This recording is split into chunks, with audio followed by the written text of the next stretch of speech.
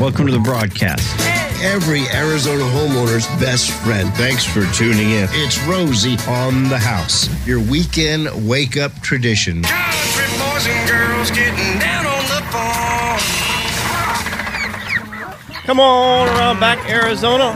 Out to the back 40. It's the first Saturday of the month, so it's our Farm Fresh segment here in our Outdoor Living Hour, and we try and connect local commodities coming off of our farms and ranch in real time with you, the Arizona homeowner and consumer, providing you the best nutrition for your home, castle, or cabin and all those that you feed. And we've got Julie Murphy, spokeswoman for the Arizona Farm Bureau, in studio with us.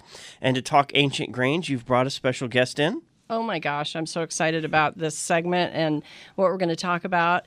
The Sossaman family from the East Valley, specifically Queen Creek, and Steve Sossaman and his daughter Caroline are with us in studio today. And, you know, we want to get right into it because we're going to be talking about ancient grains, but everything else you've grown. So, Steve, I'm going to hand it over to you and ask you, tell us about the Sossaman family. I'd love to. I know some of it started because of a natural disaster that happened in Texas. So Yes. Give us the lowdown. Okay, well, we're pretty excited to be here with you, and thank you so much for having us in here and telling our story.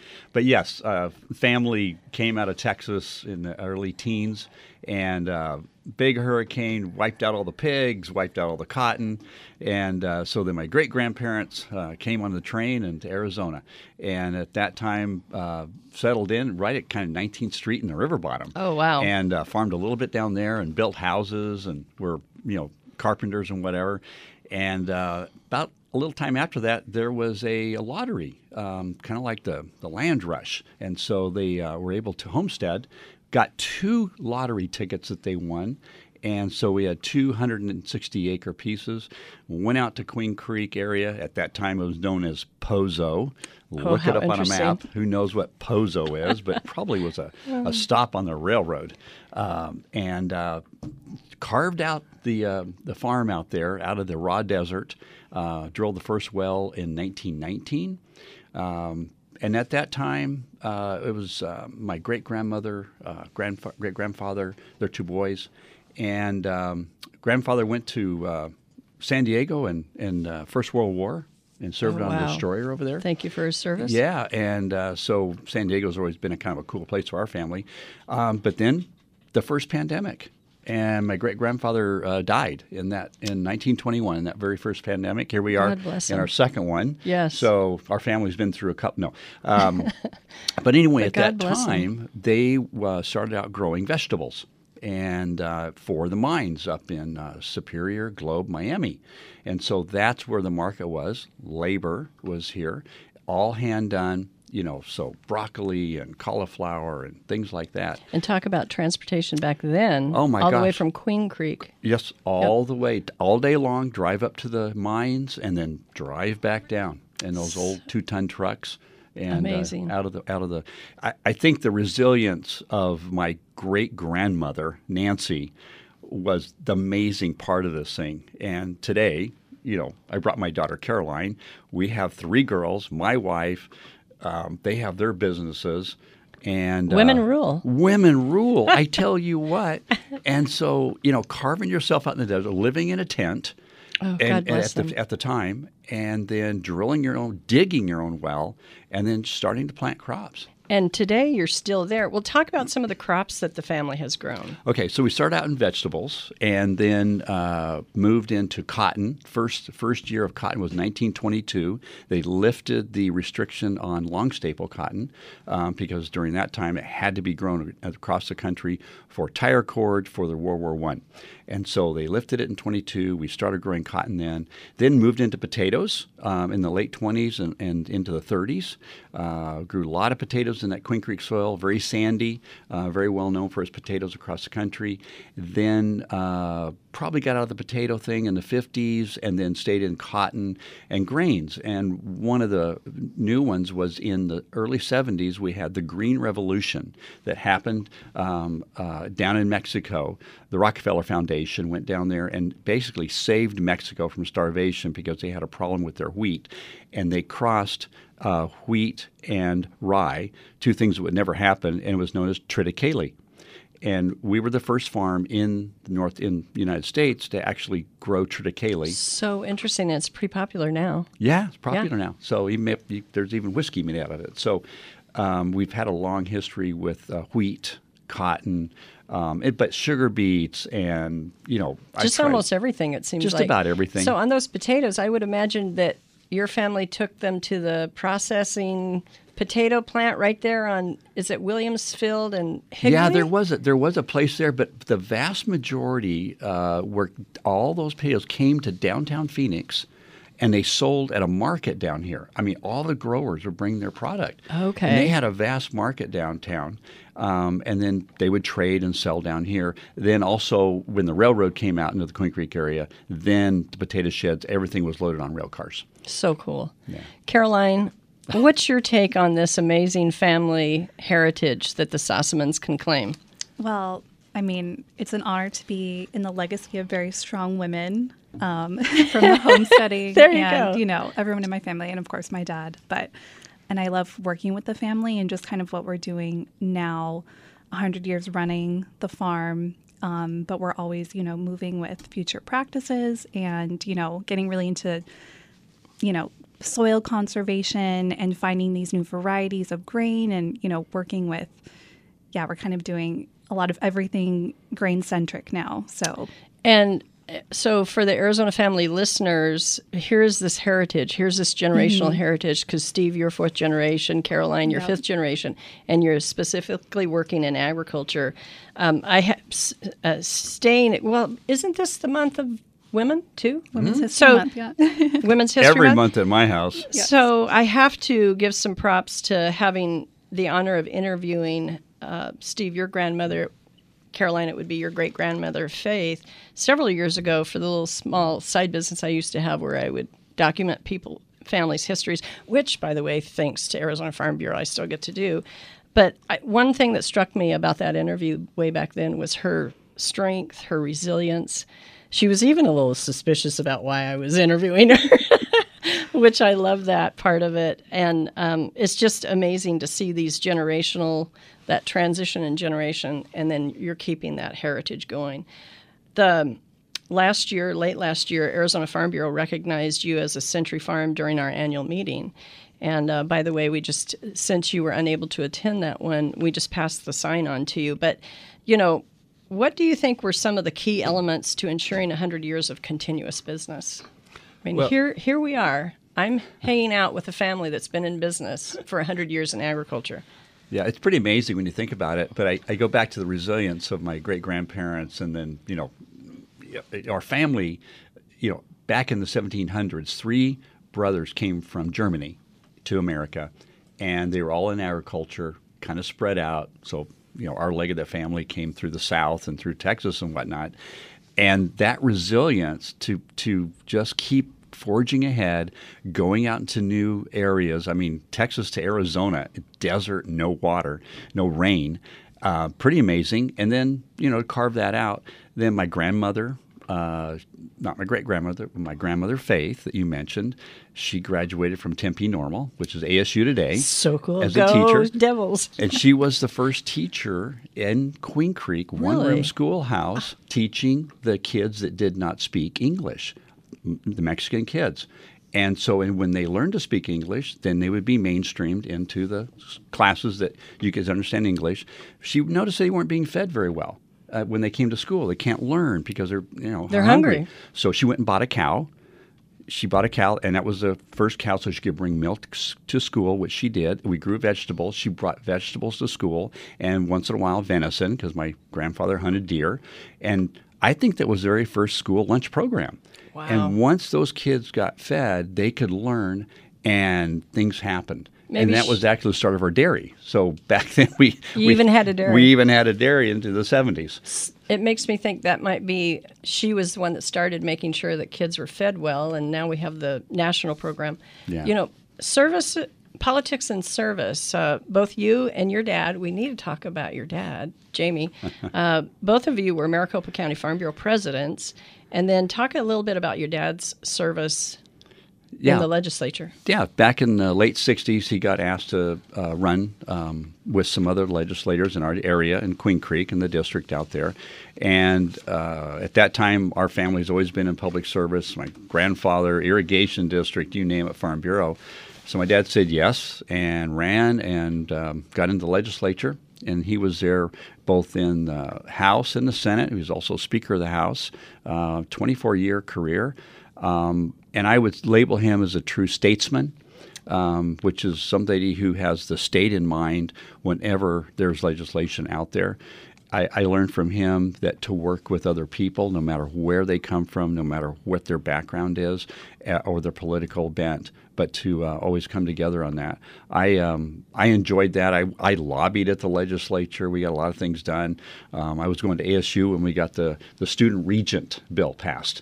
Really? Yeah, so I was part of that. A lot of other things, and then I felt when I wanted to get into politics a little bit, I wanted it more local. So myself and two others, we went down and lobbied and got our town incorporated. So the town of Queen Creek got incorporated, the three of us, kind of the founding fathers. And that was great. I got to be the second mayor, and I've been active in the town politics for many, many years, planning and zoning and whatnot, but always available to help our local town and plan our community. So I enjoyed that. Your mom and dad are so gracious. I just love, we've done some profile stories on both you and Chris, your wife, and then your mom and dad. And one of the things that strikes me about them, and I so agree with that whole statesman attitude, they never seem to have their own agenda. They're thinking of the greater good for other people. And Sossaman Road is named after you guys, right? correct? Yes, it is. Aha. Aha! Scored 10 points this morning. I can find my way home. More than just a name you've heard Detour Dan mentioned 1,000 times in your morning drive. We've got Julie Murphy, Arizona's Farm Bureau spokeswoman, and the Sossamans in studio with us. Metal combine singing, hours are insane. I'm harvesting this field of some hazy grain. I'm harvesting this field of some hazy grain. Peterson Brothers, right? Yeah. There I they love are those again. guys. There they are again. Well, we kind of mentioned the crops that you guys grow, but you're really specializing now in the ancient grains and heritage grains. So we kind of want to concentrate on that in this segment because that is the commodity of the month for the month of March here in 2022. So first question, how did you get into ancient grains? Well, a good friend of mine who owns Hayden Flour Mills, which is Yes. From the original Hayden family down in Tempe on, guess what, Mill Avenue, has a long history. Started in 1872 by Mr. Hayden, and then went out of business in the 90s. And a good friend of mine, Jeff Zimmerman, said, listen, I want to revive that name, and I want to revive that brand, and I want to stone mill grain, but I want to do the same varieties that Charles Hayden would have done back in the 1870s. So awesome. So awesome, very unique. And he came to me, he goes, I've been searching for 2 years for somebody to help me do this. And farmers are like, nah, I don't know what that is, but I'll rent you ground and blah, blah, blah. So I said, well, how much are we talking right off the bat? And he goes, about 30 acres and 3 varieties. And I'm like, well, I've got 1,000 acres. What the heck? Let's try this. And I've always told people, always say yes, okay? Because you never know what opportunity is going to happen here. So I said, yes, let's do this. I had no clue what's going on, but I've grown grain in the past. So he was able to secure 3 varieties, all old varieties, and we grew those the first year, and they did fantastic. And the reason is all these grains came from the Fertile Crescent, Iran, Afghanistan, Egypt, that area, Iraq. Climate similar to ours? Same climate, same soil, low water use, never been hybridized, and so they flourish here in our hot desert. So that's how I started with that, and we've been growing for them. It's our 11th year now, and it's come from a few varieties. Now we have like a dozen varieties. Really? And majority of it was for flour through Hayden Flour Mills, or coast to coast now through all the stores. And we also, after hiring my son-in-law, another family member, a few years ago, he has now expanded the brewing and whiskey distilling. side of our grain business. Excellent. So a lot of the beers in the valley here come from our grains, and it's always exciting to do that. Now, one of those varieties is called White Sonora. That's our most popular. And it came out of Mexico when Father Kino came from Spain to the New World. And when he came over, he brought this white Sonoran wheat with him. It's very light-colored wheat, low protein, great for making flatbreads and tortillas. But the reason he got it and brought it is because they wanted to convert everybody in the New World to Catholicism, and you need a wheat wafer. Sure. And there was no wheat over here, so if we're going to do it, we got to bring our own wafers, right? So as they moved up from Mexico into California, into Arizona, so over 200 years ago, and that grain came out of Mexico, an organization in Tucson called Native Seed Search knew about this. They recover seeds all over the Southwest, and it's like a giant seed bank down there in Tucson. Excellent group. Excellent group. So they, the ones that found this and then kind of grew it from a coffee can that this lady in Mexico had, hence Sonoran, white wheat. That was the first grain that we grew. And it's a very sweet, flavorful grain, great for making beer because of the low protein, but imparts a lot of flavor. And you're thinking, hey, this is a great story. Really, Steve? Now, did you make all this up? And they go, well, let's go down there. So they went down to the Pueblo, like in Tubac. They had some old adobe bricks down there, and they knew that the straw was used in making those bricks. And they said, let's find some seeds. So they found some seeds that were inside those bricks, did a DNA test, exact same seed. Wow. Okay, so you verified it. It's a fascinating story, and it's amazing. And I've been in the tour through the milling plant, as I call it, out in Queen Creek, on your place, correct? So, Caroline, I have a question for you. Why do you get inspired to be in this aspect of the family farm business? Well, I originally worked for Hayden Flour Mills for about 7 years, kind of when they started, milling in their garage and doing farmers markets. We had a very small customer base, and then we kind of moved up to, a national brand now, and working with the family, having the grain and having the mill actually move out to the farm in Queen Creek, just being surrounded by all of it. I just wanted to be in every aspect of, the grain and the farming. And so moving from the flour mill to now I'm working for Grain R&D doing sourcing, and we do grain cleaning, and we send it off and get it malted. So we sell to breweries now and make it into beer, whiskey. It's been a fun time. And it's keeping that next generation in the farm business. I think that's one of the aspects. We don't talk about that enough, but you have to diversify. And that's probably what's made the Sossaman family survive, is the diversification. You haven't stuck with just one thing you do on the farm. No, we haven't. And I think we move with the times. And as you know, in our area is growing rapidly like other parts of the valley here. And we're surrounded by houses. So it's gotten away from some of the crops that are not dirty, but dusty and require a lot of work out in the field. So a lot of alfalfa is what we grow now. Right. We rotate in with our grain crops, another one that's very calm around neighbors and things like that. But you're right, diversification and then farming practices.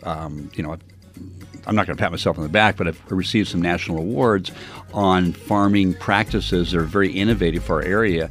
And I've been into no-till, minimum till for years now. Save time, fuel, labor, all those things. But you have to move with those times. Yep.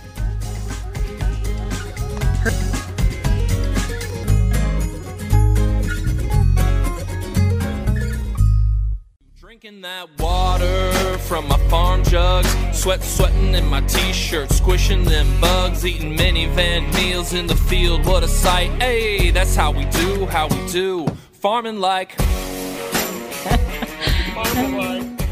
It's the first Saturday of the month, 8 o'clock hour, the outdoor living hour of Rosie on the House. So we're talking farm fresh commodities. We've got Julie Murphy, spokeswoman for the Arizona Farm Bureau, in studio with Steve Sossaman and his daughter Carolyn Sossaman, the fourth and fifth generation Sossaman farmers here in Arizona. Came over from Germany, then Texas, and Arizona, and they you're on your 103rd year of farming. Yes. And, every comment to the ancient grains, you made me think of some other questions. One of the little tidbits that most people probably don't know, and I only learned because I'm kind of a nerd and a little bit geeky, and I love facts. But the deep roots of ancient grains allow farmers to pull nutrients and long-forgotten flavors from the soil. And I hope I say this right. Like wine, we have our own terroir. Now I can't say it because I'm live on the radio, but terroir. And You nailed it in the break. I nailed it in the break, but what's my problem? But it's perfect conditions, and that's one of the reasons why you guys are growing it so well, correct? Yeah, that's one of the reasons I did my research also, and there's not much out there. So I'm reading books from the 1800s to find some of this stuff here. But if we look at this grain, it grown in the Fertile Crescent, Middle East, very deep soil, sandy, just like we have here. Those roots went down 10 feet into the soil. Unlike hybridized, which in America we took our wheat, hybridized it because we shortened the stature of the grain so it wouldn't blow over in the wind. I mean, these ancient grains are very tall, but as we hybridized, we shortened them. We planted them in the prairies, which is the grasslands, and they didn't need to be very tall, so they shortened them. When you dwarf the top of the plant, you also dwarf the root system. Sure. And so we dwarf the root system. Doesn't need to be too deep in the Midwest. So maybe 3 to 5 feet. Well, we now today with these ancient varieties going into the soil 10 feet deep, you're bringing up elements and nutrients and minerals that chefs have never tasted before, and amazing flavors. And so, we grow these grains. Hayden Flour Mills, they make all these flours, but they also make crackers. And I could set 4 different crackers out there that you would taste, and every one of them would be totally different. I mean, from nutty to earthy to sweet. And they are so tasty. And they are so tasty because those flavors are coming from deep in the soil. And like you said, terroir, I'm glad you speak French. But like grapes, you can grow a Cabernet grape anywhere in the world. But it's always going to have that different flavor from the ground and the soil and the climate it came from. And these grains, they grow in other places. I mean, North Dakota, Wyoming, wherever, Texas, have a slightly different flavor, but they all have that deep-rooted where they come from to bring up those flavors. And you think, well, where do we get these seeds from? If they're that old, well, we're kind of like seed detectives. We go on the internet, we look around, we talk to other places that might have tried to grow it and didn't work out or whatever. And one of the ones we discovered about 3 years ago is called Rouge Bordeaux. Since we brought up the French angle here, why not? So Napoleon and his army, they're going into Russia. Oh, we're getting back to Russia. Dang it. Okay, anyway, this is history. They go into Russia. All the Muscovites leave, right? They leave them there with their horses and their soldiers, and they freeze to death. And Napoleon says, we're out of here. So they leave. They go back to France. And on the way, they grab some sacks of seed. And it is some wheat seed, and it was made for making bread there. And, well, they're like, okay, we're going to take this with us because they're not here, and we're going to pillage. They take it, and they take it to the Bordeaux region of France, which is a little bit warmer area, and they start growing this red wheat in Bordeaux, France, Rouge Bordeaux. And so we have now scaled up this last year and this year as a hard red wheat for bread, amazing flavor, and that's the history of that one. And you guys are also growing Jesus wheat. Yes, from the Bible. We all know about that. So at that time, over 3,000 years ago, they're growing in Egypt, and that's our oldest one. Emmer, another name is Faro, named after the pharaohs. Interesting. So that's another wheat that we grow. It has to be has a hull on it, which is unlike modern wheats, and we dehull it in our system and then use that. Imparts a very interesting flavor to bread. So they'll do a mix of farro flour with more of a modern wheat flour to give a really nice nutty flavor to the bread. And for listeners that are getting hungry because you'll want to try some of this high flavor profile type of wheats, go to Hayden Mills. Is it HaydenFlourMills.com. HaydenFlourMills.com. And they can also access it. They're in Sprouts, Whole Foods, Fries. It's all over. And is that what I'm looking for? Is the Hayden Mills brand? Mm-hmm. Yeah. You'll see the Red Rose, and they stone mill all of their grain. That most of it is grown locally here in Queen Creek. How does a rose become the symbol of a wheat company? So back in the day, they had different color or different types of flour sacks where they would store, all the flour in that they would mill, and it would have different flours on the sack because it was soft like a flour petal. They would mill the flour so finely and sift it to a grade that it was very soft and like a flour. Ah. So now we've it's an old design. They still use it, but they've kind of modernized it, and now it's their main logo. Caroline, we talked on the break about the Good Food Award. Talk to us about that. Yeah, so the Good Food Awards, they're an organization in San Francisco, but they kind of reach out nationally to small food makers, growers, every aspect of food. So they have, a grain category. They'll do beer, wine, chocolate, everything. But thousands of applicants will send in, blind samples of their product. And they go through all of those and they pick the winners. So I submitted our white Sonora wheat and then our malted white Sonora wheat, and we won the award for 2022. Awesome. Congratulations. Thank you. And that's very impressive considering how competitive. I've heard that it's quite competitive. Yeah, but it's a great organization. They do good work, and it's really exciting to win again. See, this is why you have ladies in your organization, and to have my daughter in charge of special projects like this is amazing. We went through a project a year ago or 2 years ago in which we grew out samples of ancient grains to get their baking properties, their milling properties, and their growing properties. We worked with North Dakota State University, U of A, even though I went to ASU. And so Caroline was in charge of that. We collected all the data and got all the testing done, and she did a great job of doing that. What exactly is the distinction between Sossaman Farms and Grain R&D? It's just another division of the business? Right. And what its role is, a lot of this, obviously, R&D? Mm-hmm. Correct. So Sossaman Farms is kind of the head of everything, but Grain R&D, since we grew grain under Sossaman Farms for so long and sold it to, flour mills, we wanted to get into breweries and, other mills or malters.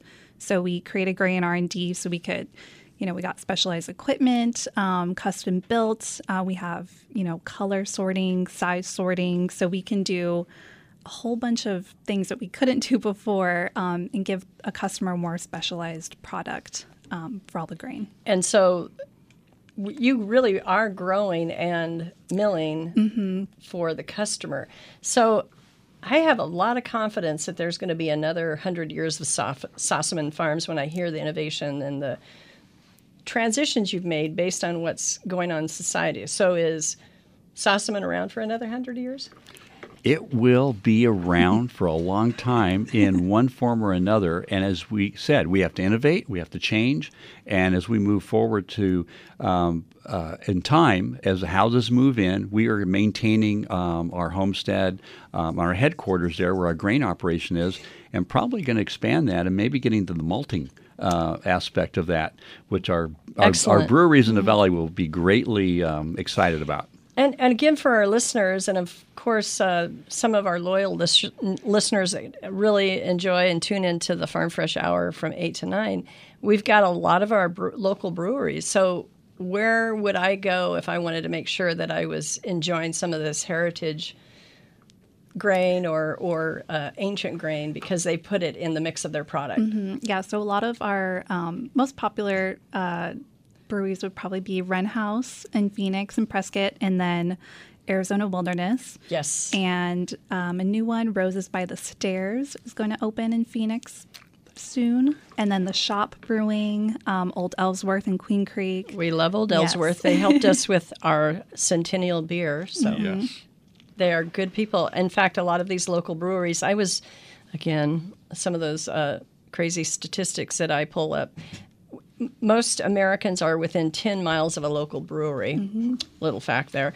And when we know that there are breweries committed to using some of the local product that Sossaman Farms, examples like Sossaman Farms grow, it's pretty exciting. The other thing, though, that this causes me to think is you've always innovated as things have changed. what do you think's been that trigger for the family to be that quick? Do you look around the corner before everybody else is, or what do you think is a Sossamon gift for doing that? Well, I don't know if there's a gift there, but I think I take my cues from my grandparents, my grandfather, my grandmother, that they just didn't sit still. They were always, we had 2 other farms. We had one in New Mexico, one in Colorado. In New Mexico, we grew castor beans for castor oil. World War II used a lot of oil still because they still were using leather back then. And then also in Colorado, we had our farm up there to grow potato seeds.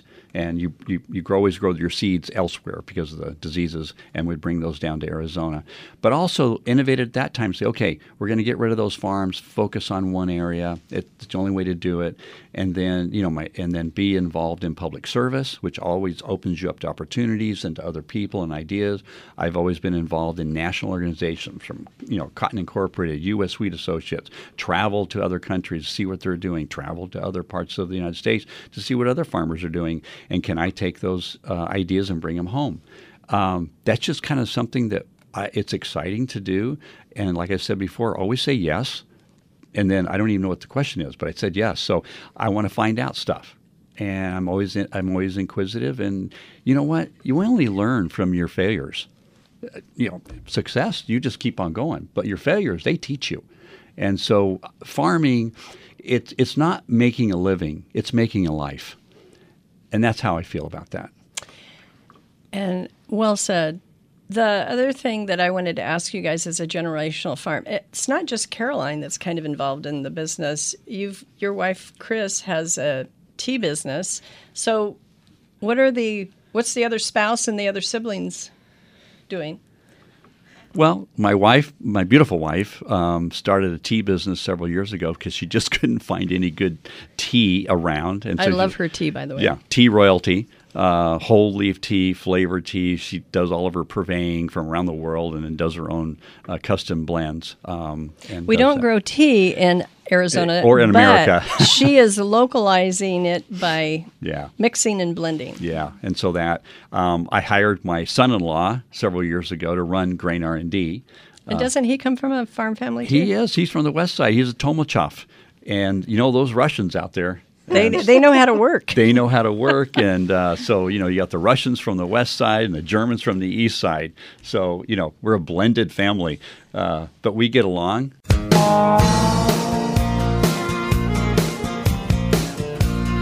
Hey, Mr. Steve Sossamon, you brought in a lot of history and world culture, and I had pulled an article out of the Epoch Times talking about Russia and Ukraine and how much of the global grain is grown that they supply and the amount of countries that rely on grain out of there. Like 50% of all of Ukraine's wheat is delivered to Libya, Malaysia, Indonesia, and Egypt. And the history that you were talking about, you've got the generational families that are growing them there. Well, y'all are from that era and the Tomachovs, and you're bringing that all right here to Arizona and growing. And what are all the different ways somebody could get one of your grains? I mean, you've got the flours. Can you get the actual wheat grain if somebody wanted to mill their own and make their own bread from scratch? I mean, what are ways people can enjoy this legacy heritage of wheat y'all have brought here, the ancient grains? Well, the easiest would be to go to your grocery store, Whole Foods, Fry's, and buy Hayden products, crackers, pancake mixes, flour mixes. Another easy way to do it is order a beer, if you're so inclined, at one of the breweries that make it. And usually on the label, it'll say our name or made with Sonoran wheat. And then whiskey. There's Grand Canyon Distillers are making whiskey and a few others. But that's the easiest way to do it, is to go to your grocery store and do it. When we do sell grain, we sell 2,000-pound totes or 50-pound bags of whole grain is what we do. And we also have other, just to give a shout out, Pinal County farmers down there that we contract with to grow for awesome. us. And because, again, a low water use, it's a very, water savings, low fertilizer. So, if you're looking for the environmental impact, it's a great way to, grow something. Good to hear that. Pinal County is my stomping grounds when I grew up on the farm.